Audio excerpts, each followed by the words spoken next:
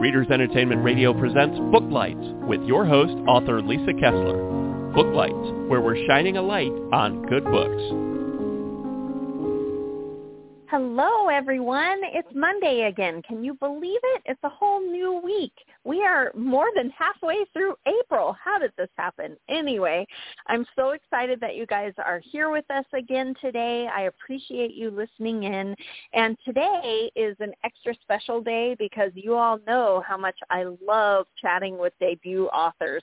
I'm like 40 books into my writing career now, but I get so excited when somebody has their first book because I can remember that cool moment when you're like, oh my gosh, I did it. And that excitement is always fun to share. And I would love for you guys to go check out Jennifer Dupee's new book.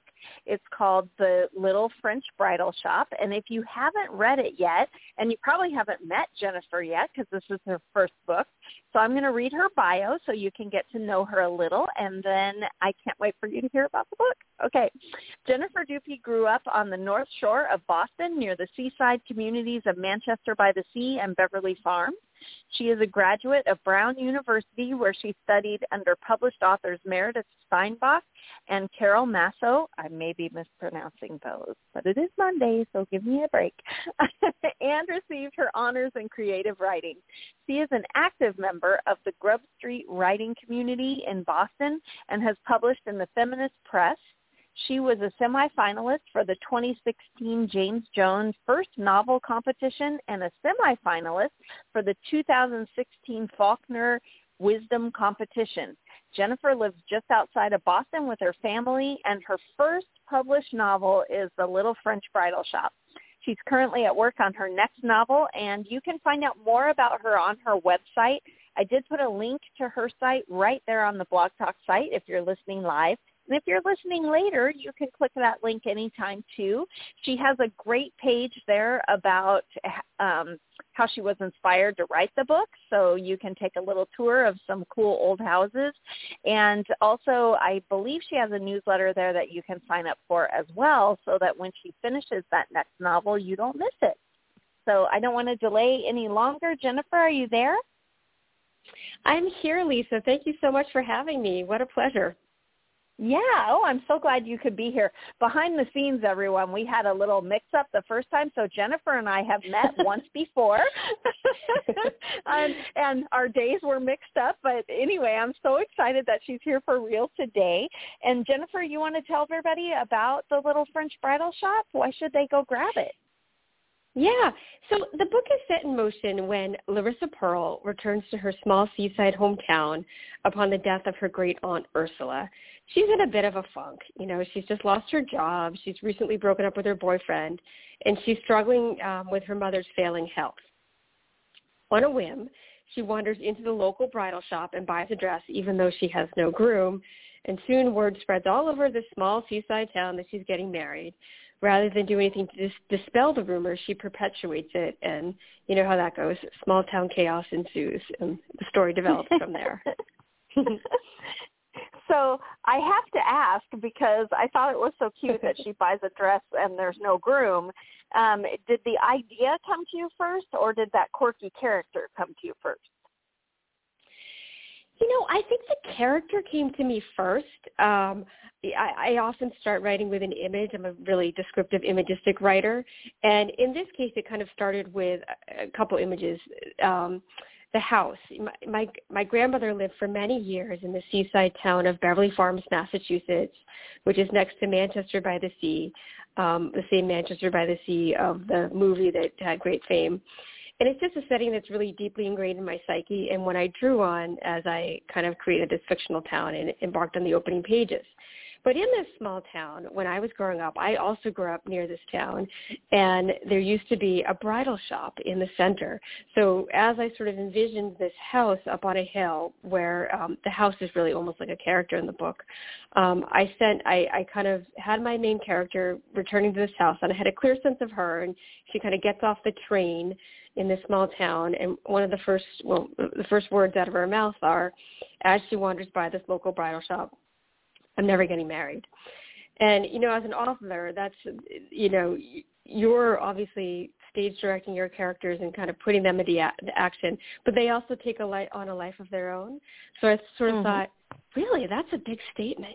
What if I send you into that bridal shop and see what happens? Are you still with that statement of I'm never getting married? And, readers will see what happens, but by the end of that first chapter, she's bought the dress. So. and well, I don't want to give any spoilers. I'm like, does she ever get to wear it? I guess you find out when you read the book, right? Yeah, you'll find out. Mm-hmm. And so she's sort of intrigued by the dress when she first puts it on. She tries on a number of dresses and begins kind of obsessed with, am I ever going to find the right dress, even though she's never getting married? And I will say, no spoilers here, but I will say that when I got her back in the dress in the beginning, I knew I'd have to find a way to get her back in the dress by the end. But how she gets back in the dress, there's maybe some mystery there. Right. Oh, I love it. And when you were deciding to write this book, I mean, I don't know if readers always know how many times we practice start books before we ever finish one, and then getting it published. Sometimes people don't even get the first book published. It's the second or the third. Was this your first book that you finished? That's a great question, Lisa, and I think a wonderful, talking point for those writers out there. This was not the first book I had written. I started my first novel when I was 19. I was in my second semester freshman year of college, and I'd written this small short story. And I had this kind of voluptuous Greek teacher who was the head of the class, and she sort of said, oh, you just need to turn this into a novel. And the class agreed. And so I spent like 4 years trying to make it into a novel. And, of course, I'd read novels all my life. I'd always been a reader. I'd always wanted to be a writer. But I wandered a lot trying to turn this short story into a novel. And I really taught myself a lot about how to do it. But I didn't get that one published. I wrote another one. I didn't get that one published. And I wrote another one and then this one. And so it really takes a lot of persistence and a lot of teaching yourself how to write it. And, of course, I had a lot of things going on in those years, so it wasn't like I was solely focused on the novel. I was working and starting my first jobs out of college, et cetera. But quite a bit of time had gone by. Let's put it this way, I'm not 19 anymore. Right. Well, it's funny. I was lucky enough that I got to meet Ray Bradbury a few times before he died, and he used to talk about that he considered writing to be one of the toughest of the arts, because he said you are taught in school to write a sentence. That does not make you a storyteller. And so he said you write a whole novel and you finish and you think it's ready to get published. He said, but you're just learning to be a storyteller. It's different, writing sentences. And so I think sometimes people don't realize how many books it might take you to become that storyteller, to find your voice and all that kind of thing before your first book actually gets published. So even though this is like your debut novel, it's probably not your first one. And so, sometimes people don't realize that, and that journey is really something. It builds you into, who you'll be as an author. And when you were working on this book, what was your journey like to publication? I mean, it sounds like you entered some contests and did really well. Were they with this book? Yeah, one of them was with this book, and one of them was with the books that I wrote before this one, which, candidly, I'm working on. I still think it has a future out there, so I'm sort of revamping it. But you're absolutely right. So when I was younger, I had a flair for creative writing. I think I've always had a flair for descriptive writing, but you're right. That was putting sentences together, and I could write really beautiful sentences, beautiful paragraphs, but learning to craft the story, the arc of the story, learning how to create suspense, learning how to make sure each of your scenes leads to the next scene. There's like a domino effect of like this leads to that, leads to that, leads to that, to create the momentum and the pacing of a story. That's a whole other thing. And with this book, there was something about it that meshed from the very beginning. And, who's to say, hopefully that was because I had spent years developing my craft. But there was also just something kind of, I don't know, synergistic about it, where I started off that first chapter. I had my main character in the bridal shop. But then as I worked on it, I had a really strong sense of the structure of it. I didn't have sort of all of the picture filled in, but I had a sense of how to build it, what the building blocks would be. And because of that, I think I thought of it a lot every day, and I kind of moments would occur to me in my everyday life when I was kind of doing my normal job, taking care of the kids, doing cooking. I would think, this is what needs to happen, and, that works so perfectly, so it really meshed in a very nice way from the beginning. I found my agent. I was working on that other book, and I was pitching that book, and he asked for an exclusive for it, a 1-week exclusive, and he ultimately passed on it. But he said, what else are you working on? And I had just started this book, and from there, the process went fairly smoothly, really. Yeah, that's so cool. And I'm glad you haven't given up on that other book, because sometimes, they just one little tweak and it all comes together. And when you were writing this one, I know that I'm a very, they call them plotters and pantsers, but I usually know kind of what the end's going to be, and I have a great beginning scene, and I don't know how I'm going to get there, because for me it's all about the surprises as I go. But I know my friends who are big plotters also hit big surprises, in their books, where they're like, well, this wasn't what the plan, but I think this will work. Did you have any big surprises when you were writing this book that you were like, oh my gosh, why'd she do that? Or, did you have a surprise? Yeah, let me think. So I historically have been very much a pantser, similar to you. I kind of want to go where the words take me and right by the seat of my pants. That's where the pantser term comes from.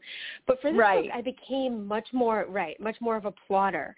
But it was really a combo. I'm certainly not full on a plotter. I'd say the ending, I had a sense of the ending, and again, I don't want to give any spoilers here, but I had a sense of kind of the shape of the ending, but the way that the ending came to be is a bit of a surprise, and I actually think it will be for readers as well, in a fun, kind of hopeful, positive way. Yeah. Oh, yeah, I love that. And it's scary as a writer to have the ending suddenly be not what you expected, but it's almost always better than what you planned. So it's absolutely, it's usually yes, a happy absolutely. surprise. Yep, I agree completely. So because this was like the French bridal shop, have you been to France? Was there a reason that you made it, like a European type bridal shop, or is that just to be designing? So I have been to France. Actually, in 2019, I was last in France. My husband and I were lucky enough to have planned a trip with our kids. You got there just in time. Oh, exactly. And we were there for 2 weeks, which is, longer than we might normally plan a trip, but we figured we were going overseas. And so we were in Paris for a couple of days, and then we were in a little bit more south towards the kind of Alp region, and it was beautiful. It was a wonderful trip. But before then, I had been several times to France.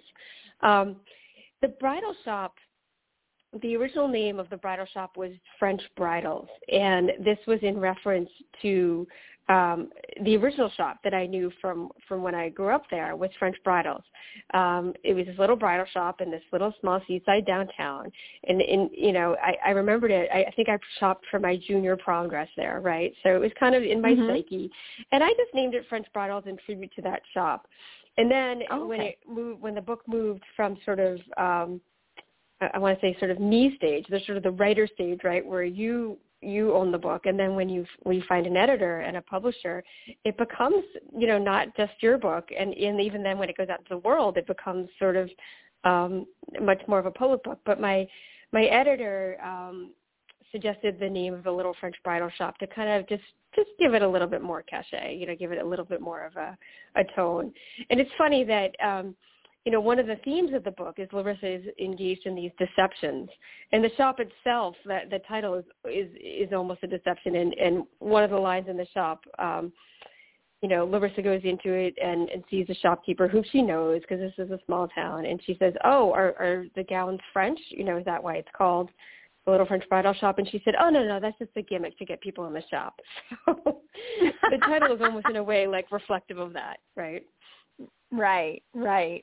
So of the themes of the book, it sounds like part of the book is about lying to yourself. Are there themes that run through the book that you feel strongly about? Yeah, no, I do. So I really feel like the theme of loss of identity is a strong theme. So so there's deception, and there's sort of self-deception and actively deceiving the people around you, or even sort of playing into this idea of improv, of sort of like going with sort of the pretend.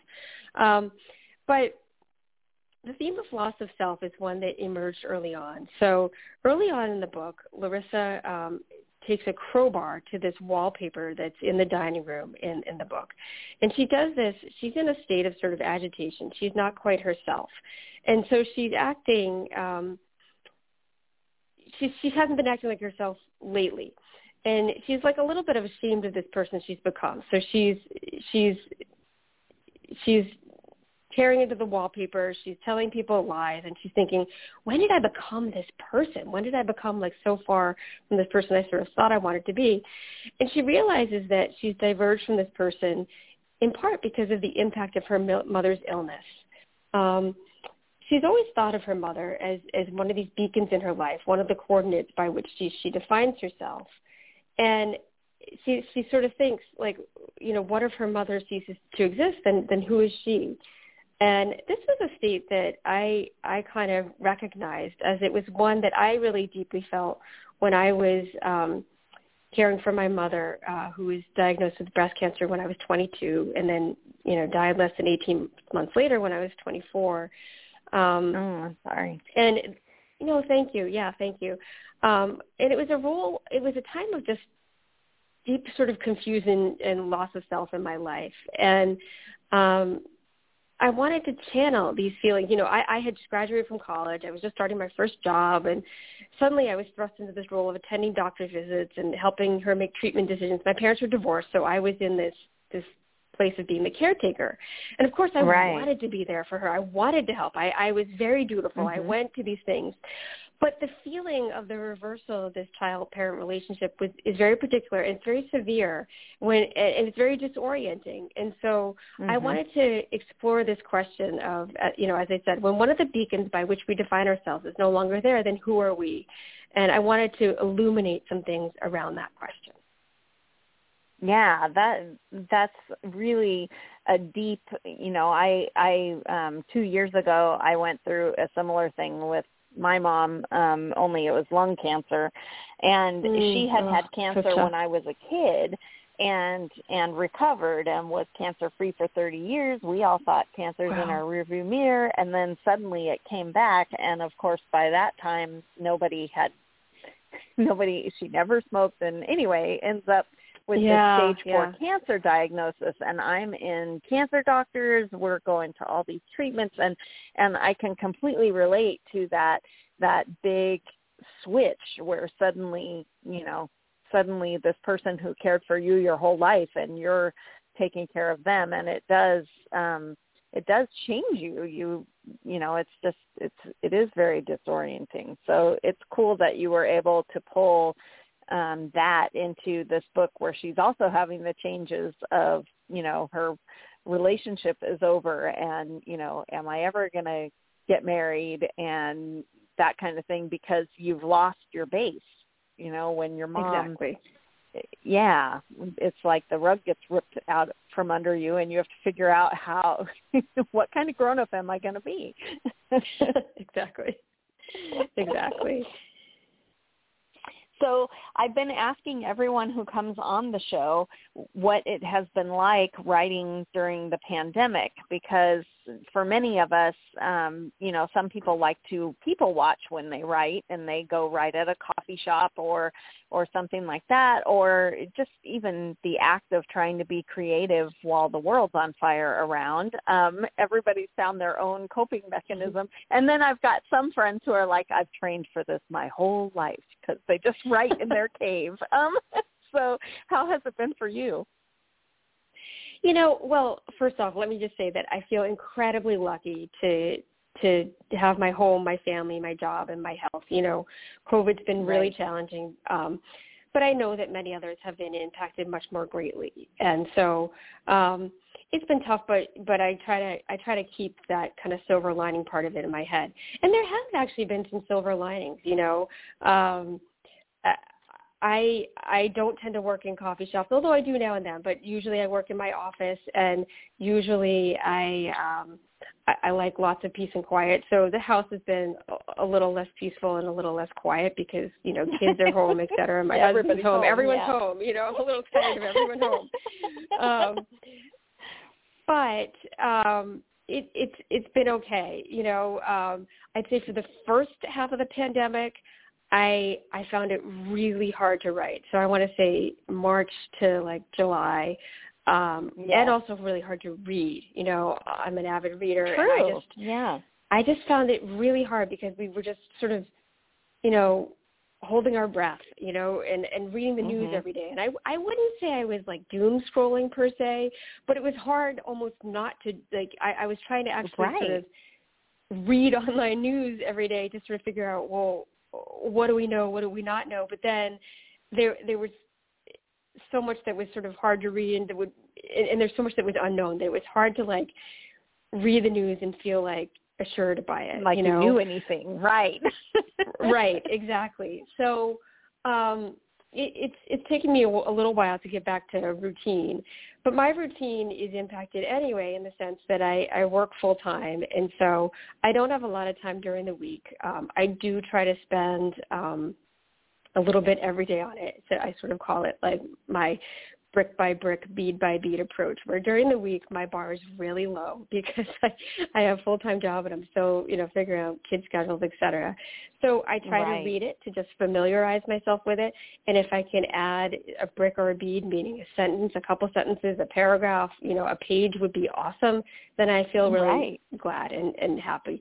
On the weekends, I get a little bit more time. So, particularly Saturday mornings, I can put in more of a 3 to 4 hour jaunt to kind of really push things forward. And that's how it goes, With COVID, I was really looking forward to hosting in-person events. It's my first book. I was you have sort of this vision of I got to be there signing books and meeting fans and my family and my friends. But, I am actually really uplifted by the many ways in which bookstores and readers have risen to the challenge. People have gone online, they're on Zoom events, they're on podcasts. So, and I'm excited that actually people near and far can join these events, not just those who live nearby. So silver linings. Exactly. Yeah, you're very good at the silver lining thing, by the way. I'm so impressed. But I do think as an author, it has been one of the silver linings, I guess, of the pandemic is that we've all learned how to video conference. And so I've done these book events and spoken to groups and stuff all through Zoom, which means that people who can't afford to travel to a book conference or to, an event, they can still participate. And I think that's so cool. So I hope that when the pandemic is over, that those will still be available, I hope. Because I hope so. Even if you're doing a live event, how cool would it be to also be having the live event on Zoom for the people who couldn't go? I just think that has been a really great way for everybody to connect, even though we're socially distancing and we can't connect. That has been nice. I totally agree. Yep. So what is next for you? What are you working on now? Yeah, so I think I mentioned that I have 2 projects in the works at the moment. One of them is really still gestating, and so I won't talk about it yet because I don't quite have my hooks in it. I tend to do that early on where I have lots of images, sometimes phrases. I have a sense of the characters. I'll make lists of words that I feel like relate to this world, but I'm not like quite ready to dig into the plot part of it. So that's the stage I'm at with that book. But then the other book it's a first-person narration told from the perspective of a 7-year-old girl. So that's a challenge because it's a young narrator and it's in first person. And her mother is pregnant, and the entire family is eagerly awaiting the birth of this new baby girl. But the story is set in motion when a strange man arrives at the end of the driveway and claims that baby could be his. Uh-oh. Oh. Uh-oh. Yeah. Right. Mom. Yeah. Exactly. So. And will the whole book be told from the 7-year-old's perspective? I think so. I'm not 100% sure yet. I've toyed with the idea of there's a mother and a grandmother in this book as well. I may switch to another perspective. I just haven't decided yet. Wow. Okay. But this won't be a middle grade book. It will be for adults, right? Just with the young narrator. I think it will be for adults. I'll leave that, I guess, up to the marketers, because they always have their sense on these things. But right now I feel like it's an adult book. I do. Or it could maybe span some genres a little bit. It could right. It could span. Mm-hmm. Very but it's cool. Certainly not middle grade.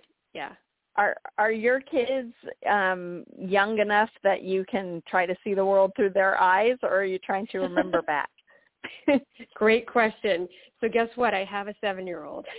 There we go. Yay. Yeah. Because so I would think that would be really hard. Yeah. And actually in prior drafts of this book, obviously I didn't have a 7-year-old because I started writing it a while ago. So now that she's 7, I am sort of like channeling, her perspective. And then my other kids are much older. I have 3 stepkids who are 20, 18, and 16. So they're much older, but still, I've seen them through the years, right? When I became their stepmother, the youngest one was 6. And so, I can channel kind of some of his experiences as well. Yeah. Yeah, very cool. Well, I want to squeeze in just one more question that's very important because you wrote a book about a wedding shop. Do you watch the wedding shows? Do you watch Yes to the Dress and 4 Weddings where the brides all rate their weddings? And are you into all those things? I don't watch them regularly. I have watched them now and then, but I find they're kind of stressful in some ways. Some of them are like, sometimes you've got lots of crying. Yeah, it's funny that you asked me about France. There was one we were watching in France, so not only was it like not in English, so and I can get by on like some French, but it's not everything was illuminated to me. But there are these brides who they're all about to get married, and then they go and attend each other's weddings, and then they critique each other's weddings. And I found that to be so funny, right? Because they're going and they're like, oh, this is so wonderful, this is so beautiful. And then they're interviewed later, and they're like, oh, her decorations were terrible. The food was awful. What was that dress? The food was awful. And you're like, oh, my God. I can't believe they're doing this to each other. I mean, it's entertaining for sure, but I just don't think I can kind of stomach it on a regular basis, but it's a great question. Yes. And I do like critiquing them for myself. I just don't want to be public about it. Like, I am sort of thinking like I didn't like that dress, or I have no idea what the food was like, but Right. Yeah, all those things are things you go home and talk about in private, but you're doing it right on camera. Yeah, exactly. That would be challenging for me. Yes. Well, we are rapidly running out of time, but I know this is your first book, but are you building a newsletter? Are you on social media? How can readers get in touch with you so that they don't miss the second book? Yeah, no, great question. So go to my website. I do have a newsletter. In fact, I just sent one out. I had the wonderful news to announce that the Little French Bridal Shop was selected as Good Housekeeping's April Book of the Month pick. So that was super exciting. Congratulations. Thank you so much. Yeah, and so on my website, jenniferdupee.com, you'll find the form to sign up for my newsletter, and I'd love for all of you to join so I can keep you up to date. Yeah, definitely go do that. And keep us posted, too. When your next book comes out, you'll have to come back on. Oh, I'd love to, Lisa. It would be such a pleasure. Absolutely. Okay. Thanks so much for being here, Jennifer. Talk to you later. Thanks so much for having me. Take good care. Thanks for joining us on Booklights. Be sure to connect with us at www.readersentertainment.com for articles, blogs, videos, and podcasts that matter to readers.